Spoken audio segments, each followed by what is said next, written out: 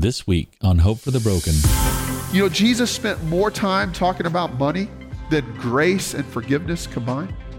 More than heaven or hell combined, Jesus talked about money. Why? Why would Jesus spend the bulk of his discipleship time here on earth talking about this issue?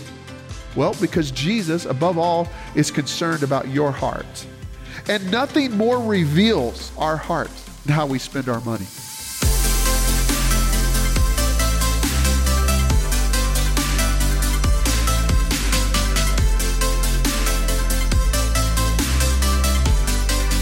Welcome to Hope for the Broken, the audio podcast ministry of Trinity Baptist Church in Mount Pleasant, Texas. I'm your host, Austin Mahoney. We exist to become a gospel-centered community, redeeming brokenness through hope in Jesus Christ. At Trinity, we believe we are all broken and in need of the redeeming hope found in Jesus. For more information about our church, visit us on our website at trinitytx.org. This week, we continue our series called Biblical Family in a Modern World. Here's our pastor, Chris Wigley, with part 6, titled, Money Matters. Well, good morning. It's good to see you guys. I'm so very grateful that you've chosen to worship with us today. We are in the middle of a teaching series that we've entitled A Biblical Family in a Modern World. We're seeking to align our lives in this modern day according to proven biblical principles. And so we're looking at God's design for marriage and family. The Bible is full of encouragement to us as believers, as followers of Jesus, and how we align our lives and when it comes to our marriage and when it comes to our family. And so the purpose of this is that we examine that and we begin to apply those principles into our lives and into our homes and see God work in powerful ways. So far, we've talked about God's design of the marriage relationship. We talked about what it means to build a godly home and not just build houses. We talked about the differing roles of husband and wife in the marriage relationship. And last week we talked about raising godly kids. Today's message is entitled Money Matters. You know, marriage gurus say that the 3 biggest conflicts in marriage deal with the topics of parenting, money, and intimacy. So here we are in this part of our teaching series where last week we took a look at parenting. Today we're taking a look at money. And next week we're going to talk about intimacy. And so we're going to tackle these 3 biggest areas and bring them under the lordship of Christ. Now, if you've been a part of our study so far, I've told you, and I want to keep echoing this because I think it's important, that I am not perfect in these areas. In fact, I'm far from it. And my hope and my prayer is that we would not be beat down by this, but instead that we would see God's design, God's desire for our lives, and so pursue Him that we begin to see God's blessings in our lives. And I know for those of you that are guests, you're here and you're like, here it is. I come and they're going to talk about money in church, right? And we're confirming every single stereotype you know about church. But let me tell you this. If it's the biggest issue in marriage, God's got something to say about it. And let's begin to see and order our lives and see God's blessings in our life in this area. So I want to invite you to take your Bibles and turn with me to 1 Timothy. We're going to be in 1 Timothy chapter 6. We're going to be in verses 17 through 19. Now, as you turn there, I want to share with you some statistics that I came across this week in studying for this message. According to a recent study, marriage is the number 1 issue married couples fight about. This study also revealed that this conflict of money is the second leading cause of divorce. The first leading cause is infidelity. That 86% of marriages within the last 5 years began their marriage with consumer debt. Compare that to 25 years ago, when only 43% of couples began their marriage in debt. The study also concluded that the larger a couple's debt, the more likely they are to fight about money. And according to another study, the average American spends 6 hours a week shopping. That does not include shopping for groceries. That is simply consumer product shopping. What these statistics tell me is that if you and your spouse argue over money, welcome to the club, right? Well, this is a sensitive issue in marriages, and it is a very common issue. And so what I want to talk today is I want to talk about matters pertaining to money and offer some very practical ways that you and your family can begin to order your family according to God's word in this area. And the outcome, I believe, will be a reduced stress in our families and in our homes. Again, I'm a work in progress on this. But let's first read our text together, and then I want to talk about key principles in determining finances and the way finances matter in the home. So let's read, you read along in your copy of God's word, 1 Timothy chapter 6, verses 17 through 19.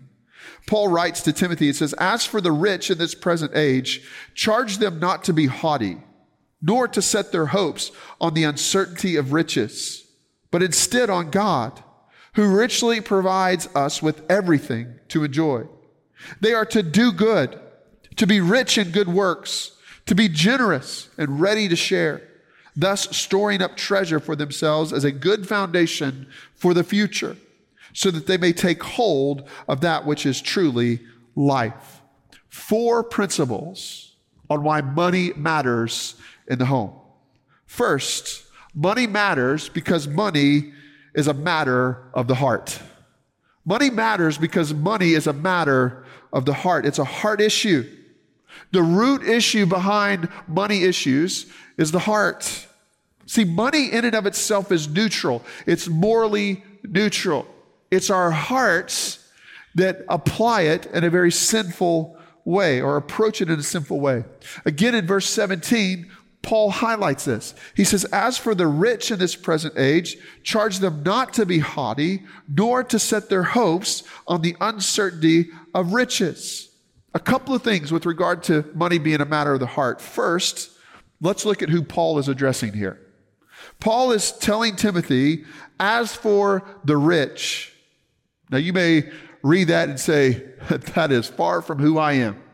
I am far from rich, so he's not talking about me. But when you think about it, by virtue of living in the United States of America, you and I are among the wealthiest people in the world. I read a study this week that said that the median worldwide income is $2,800 a year. The median worldwide income, $2,800 a year. According to the U.S. Census Bureau, the poverty line for a family of 4 in Texas is $29,950 a year. Even if you are at the poverty line in the state of Texas, hear me, you are 10 times wealthier than the average person in the world. So when Paul says, as for the rich, you know who he's talking about? He's talking about you and me. He's talking about us. We are rich. Now, Paul's urging to us then is to charge us not to be haughty, nor to set our hopes on the uncertainty of riches. In other words, do not in any way, shape, or form place your heart, set your heart on money. Our hearts should not be in our money. It will either, Paul says, lead to haughtiness, which is arrogance, or anxiety. Why would it lead to haughtiness? Well, if we are arrogant about the riches and the wealth that we have accrued, then we are haughty. And it all is about us, and look at what we provide. But if we're anxious, if we set our hopes in money, then we become anxious because money is uncertain. The economy is uncertain. What the future holds is uncertain. And you will live a life of worry and anxiety. The simple truth is, as Paul is saying, you can't put your hearts in your money. You can't. That cannot be where a Christian places their heart. You know, Jesus spent more time talking about money than grace and forgiveness combined. More than heaven or hell combined. Jesus talked about money. Why? Why would Jesus spend the bulk of his discipleship time here on earth talking about this issue? Well, because Jesus, above all, is concerned about your heart. Jesus is most concerned with my heart. And if money is a root of our hearts, then he addresses our heart issues. And nothing more reveals our heart than how we spend our money. Earlier in chapter 6 of 1 Timothy, verse 10, Paul tells Timothy this, "For the love of money is a root of all kinds of evils. It is through this craving that some have wandered away from the faith and pierced themselves with many pangs." Now hear me. Paul is not saying that money is evil, did he? What did he say? He says the love of money. And he says the craving for money is what is evil. In other words, money is not the problem, it's your heart. It's our heart. In Jesus' teaching on money in Matthew chapter 6, verse 21, he says this, "For where your treasure is, there your heart will be also." In other words, our hearts always follow our treasure. What is most important in your life is where you will find your heart. Money and our hearts play upon one another. And so therefore, money really is a heart issue. And a major way that this affects marriage and the family is that we bring our sinful bents, our sinful hearts to bear on money in our families. You know, rarely do both the husband and the wife have the same view or approach to money. In fact, I've found that opposites usually attract here. And therefore, cue the dynamite. The environment is ripe for a fight when it comes to money matters in the home.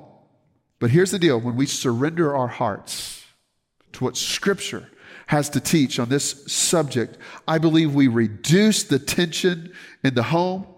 We experience harmony in the home, and we are more so on the same page. So how is our heart fashioned towards money? I want to give you 5 ways that our hearts are shaped towards money. Because some of us are savers, some of us are spenders, some are planners, others are impulsive. You know, by the way, the checkout line is designed for me. Like I stand in the checkout line and I'll go, ooh, Nestle's Crunch. I think I'll have that, right? I'm an impulsive spender. Some worry about money, others are confident. So what shapes our money? I read one report on the Consumer Financial Protection Bureau in the article that stated that our money style is shaped by our money circles.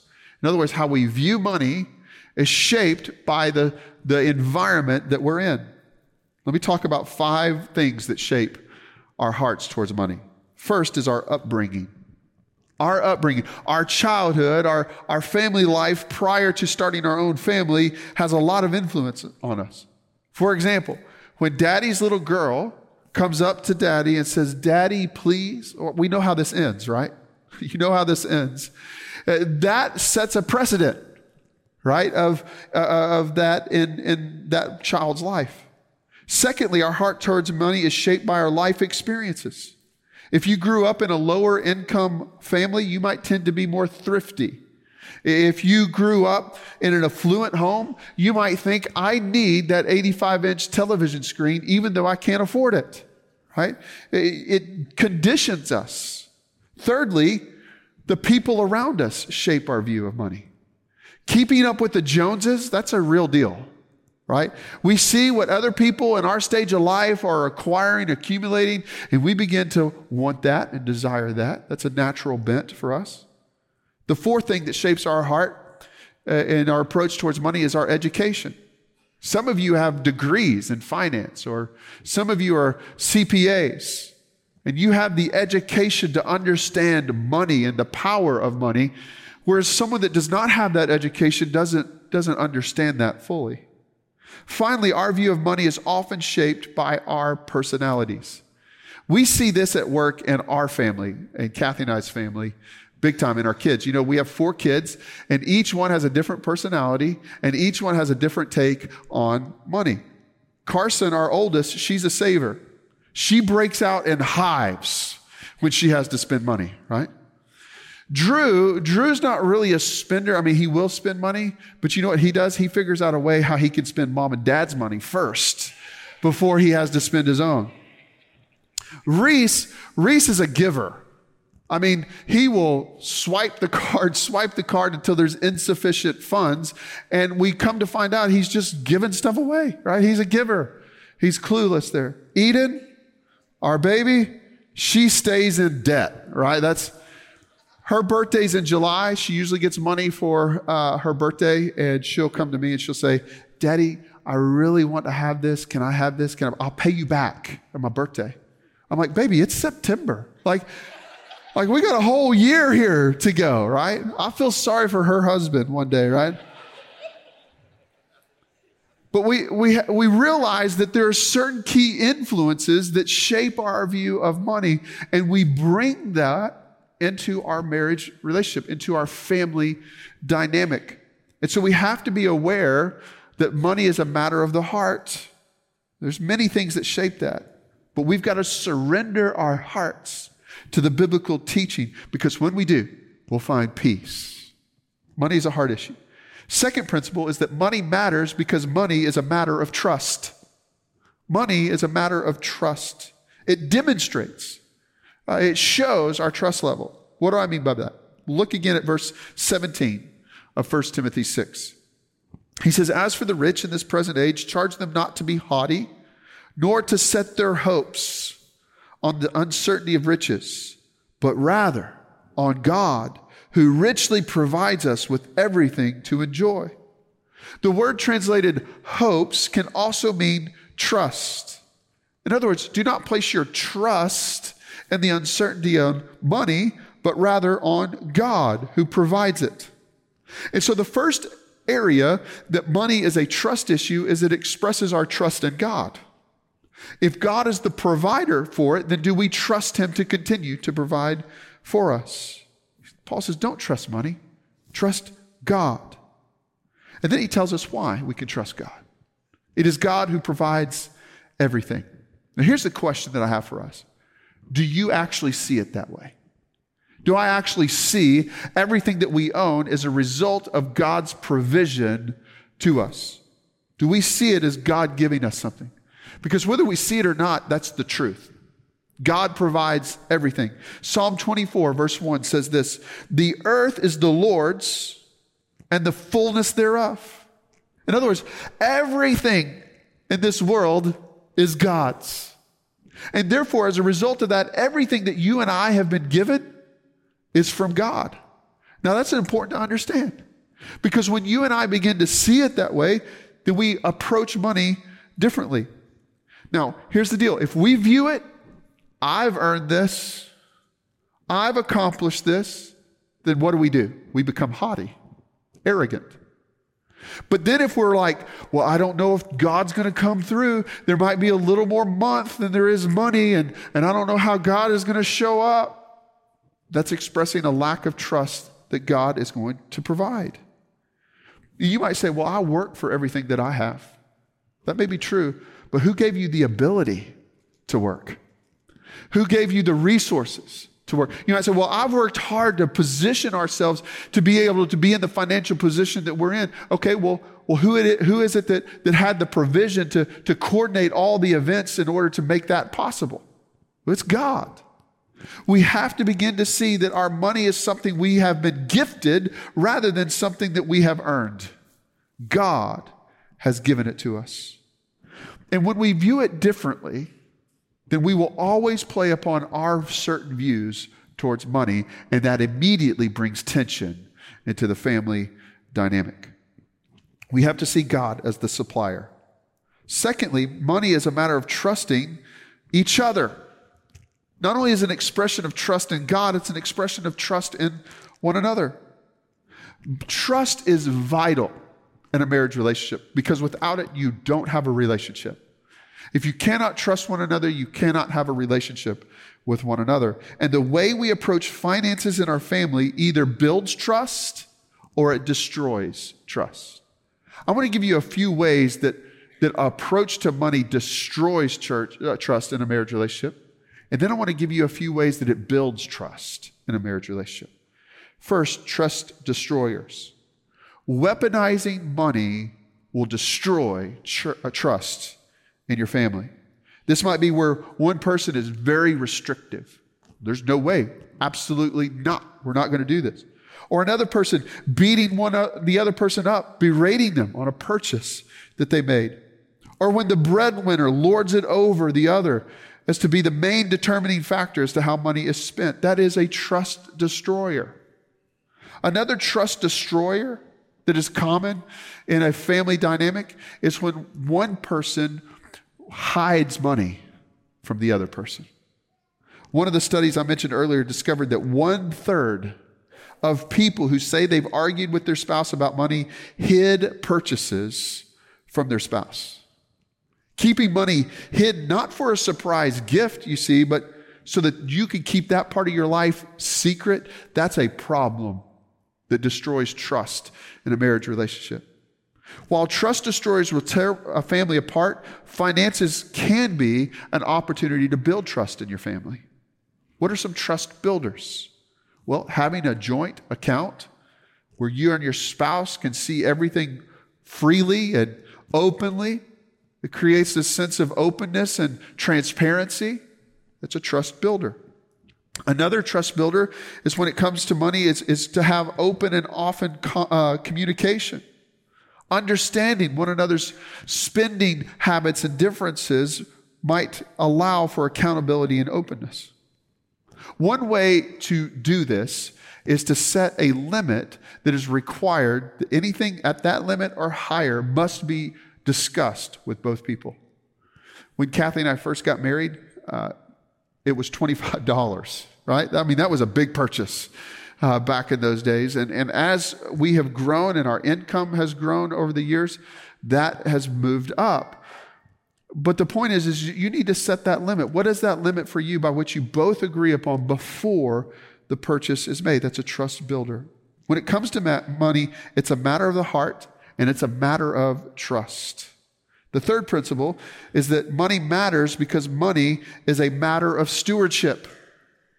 It's a matter of stewardship.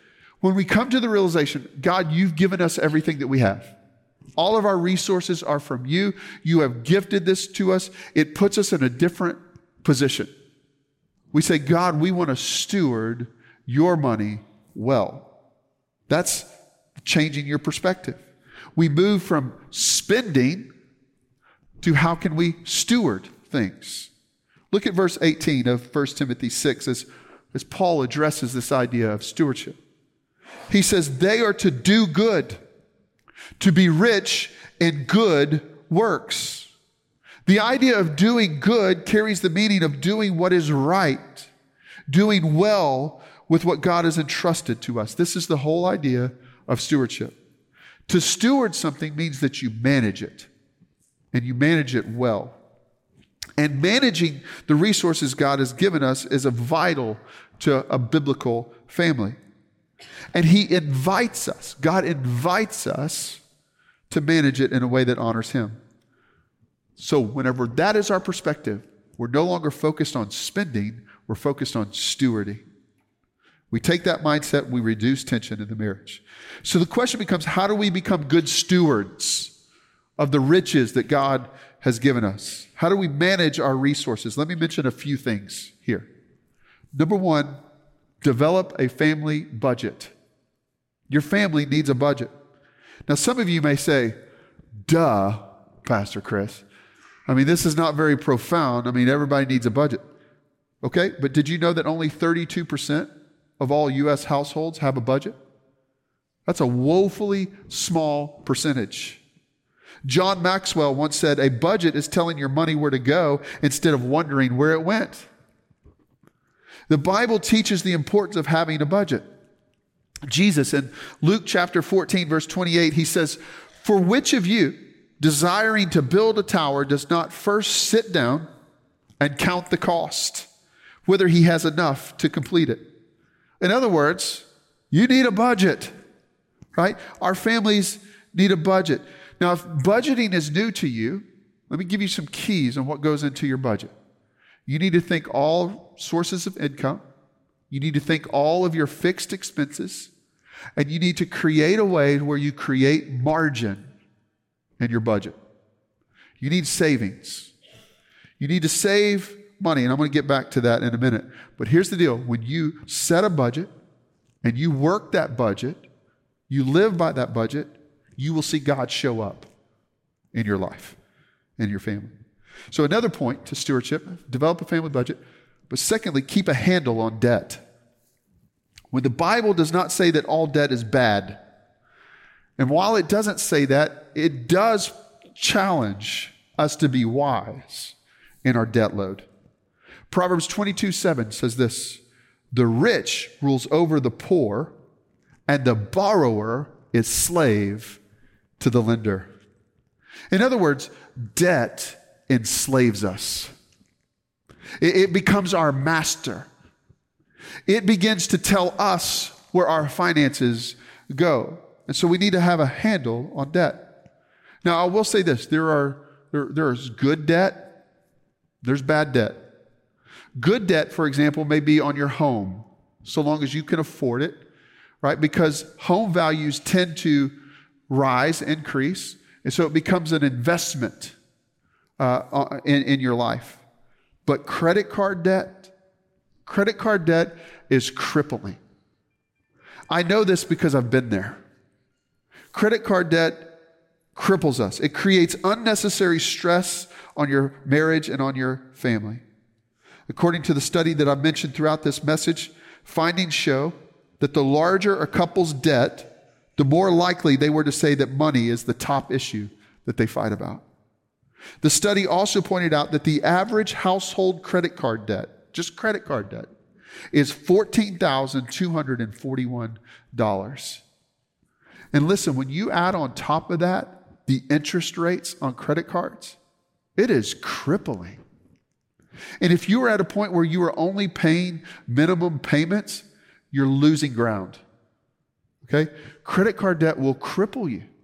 You need to get a handle on debt. Families can avoid undue stress by handling debt. Sticking to your budget, saving money for emergencies will allow you to do that.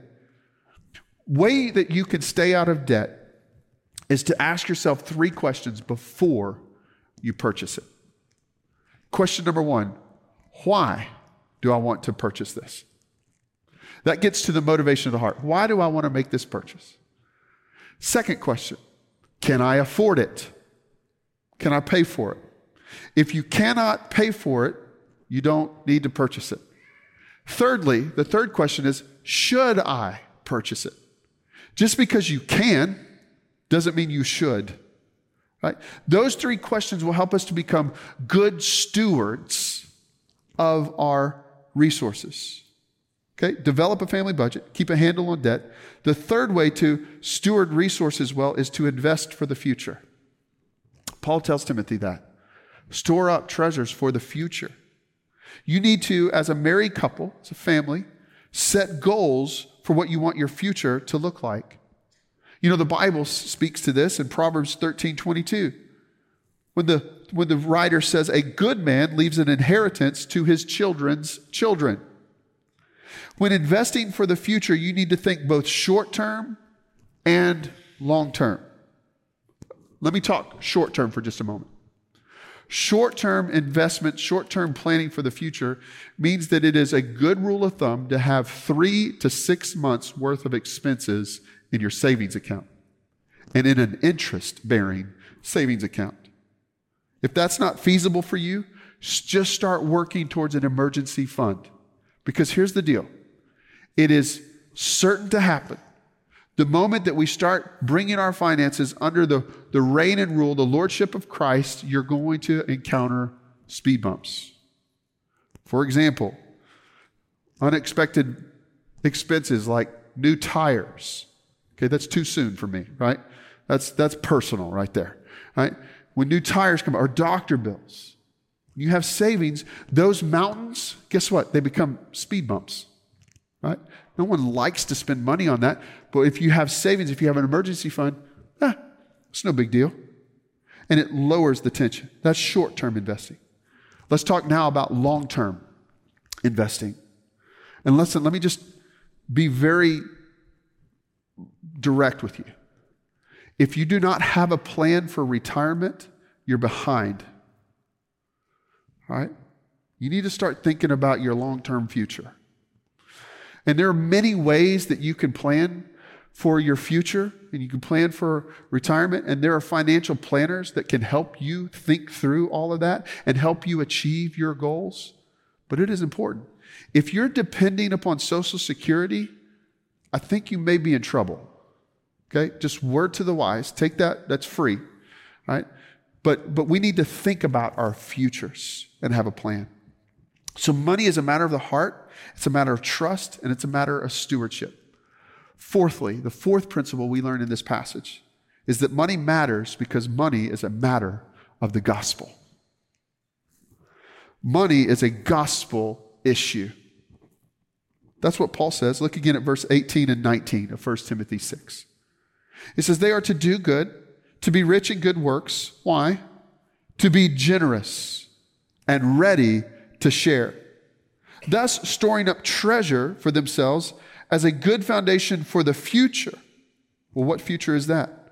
That they may take hold of that which is truly life. What Paul is getting at here is he is urging us to be a generous people.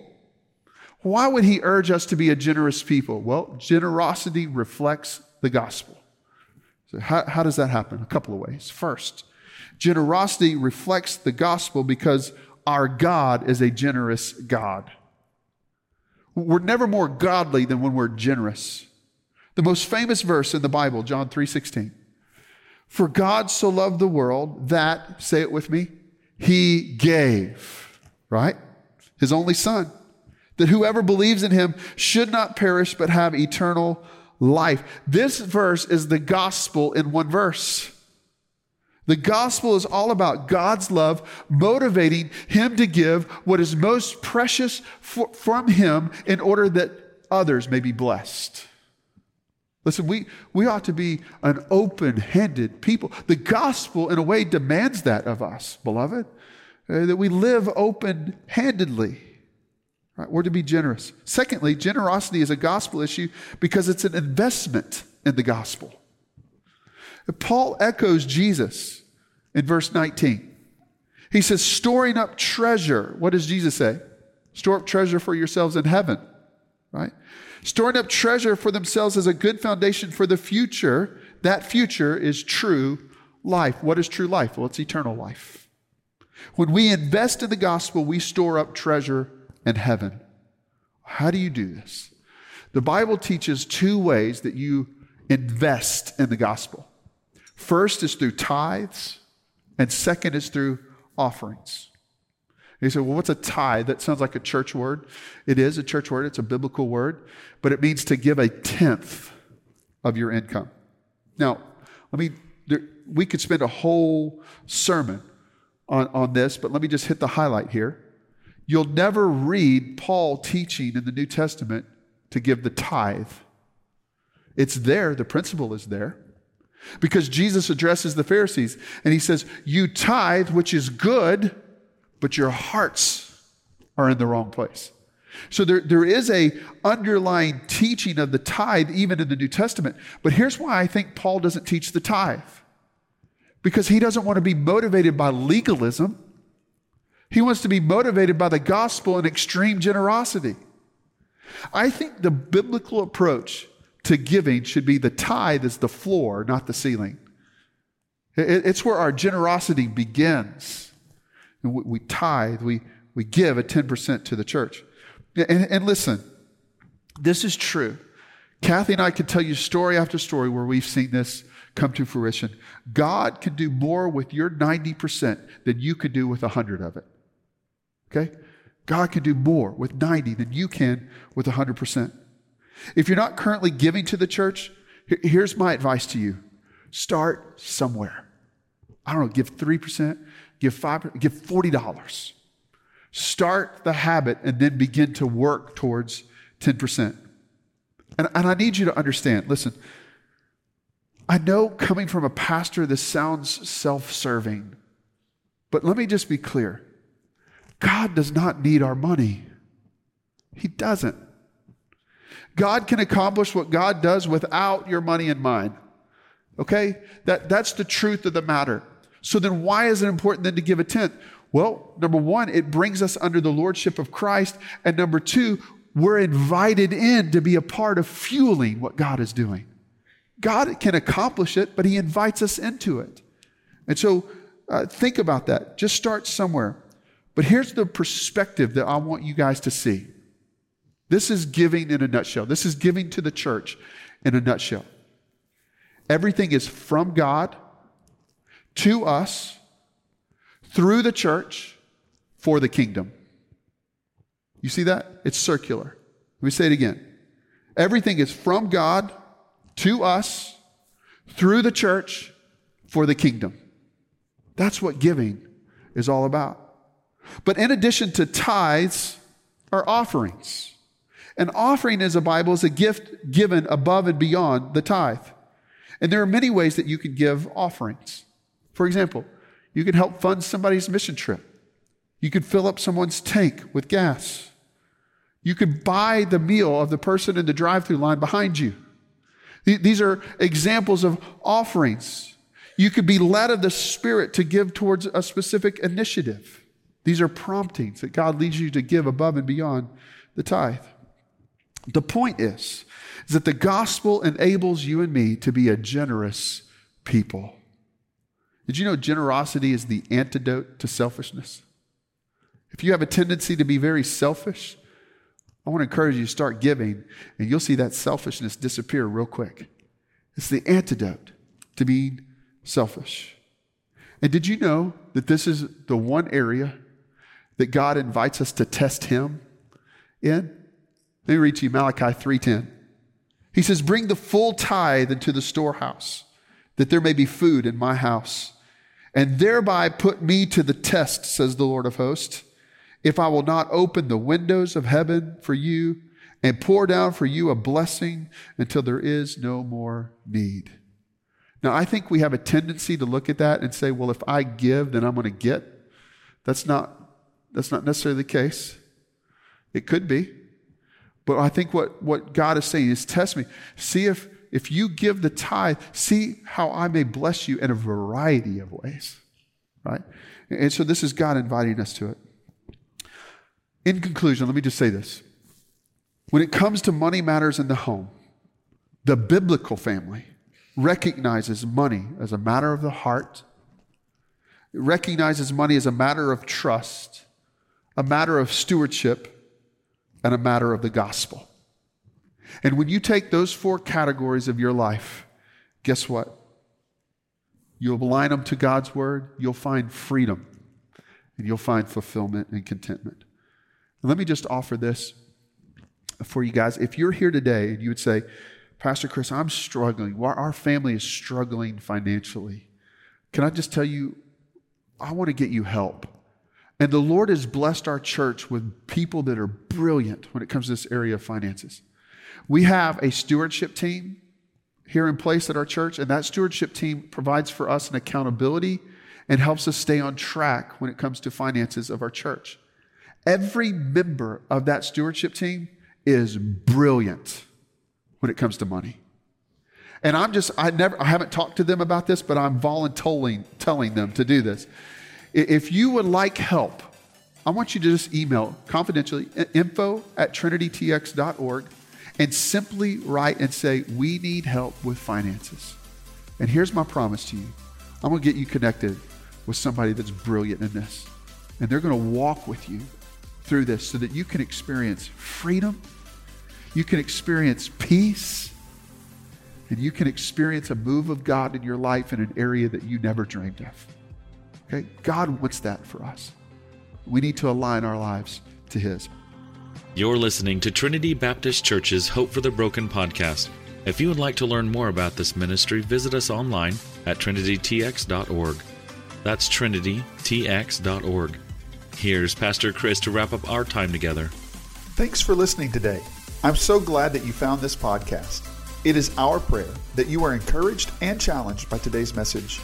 It is our goal at Trinity to lead everyone into a personal relationship with the Lord Jesus Christ. If you have questions about what it means to trust Jesus as the Lord of your life, we would love to connect with you. Please feel free to give us a call at 903-572-1959 or email us at info@trinitytx.org. If you are ever in the East Texas area, we invite you to join us for worship on Sundays at 9:30 or 11 a.m. Thanks so much for listening today. God bless you. We pray that you have experienced hope today. If you would like to support the ministries of Trinity Baptist Church with a financial gift, you can do so by giving online. Simply log on to trinitytx.org and click the Give tab. Be sure to join us next week as we look into God's Word on Hope for the Broken.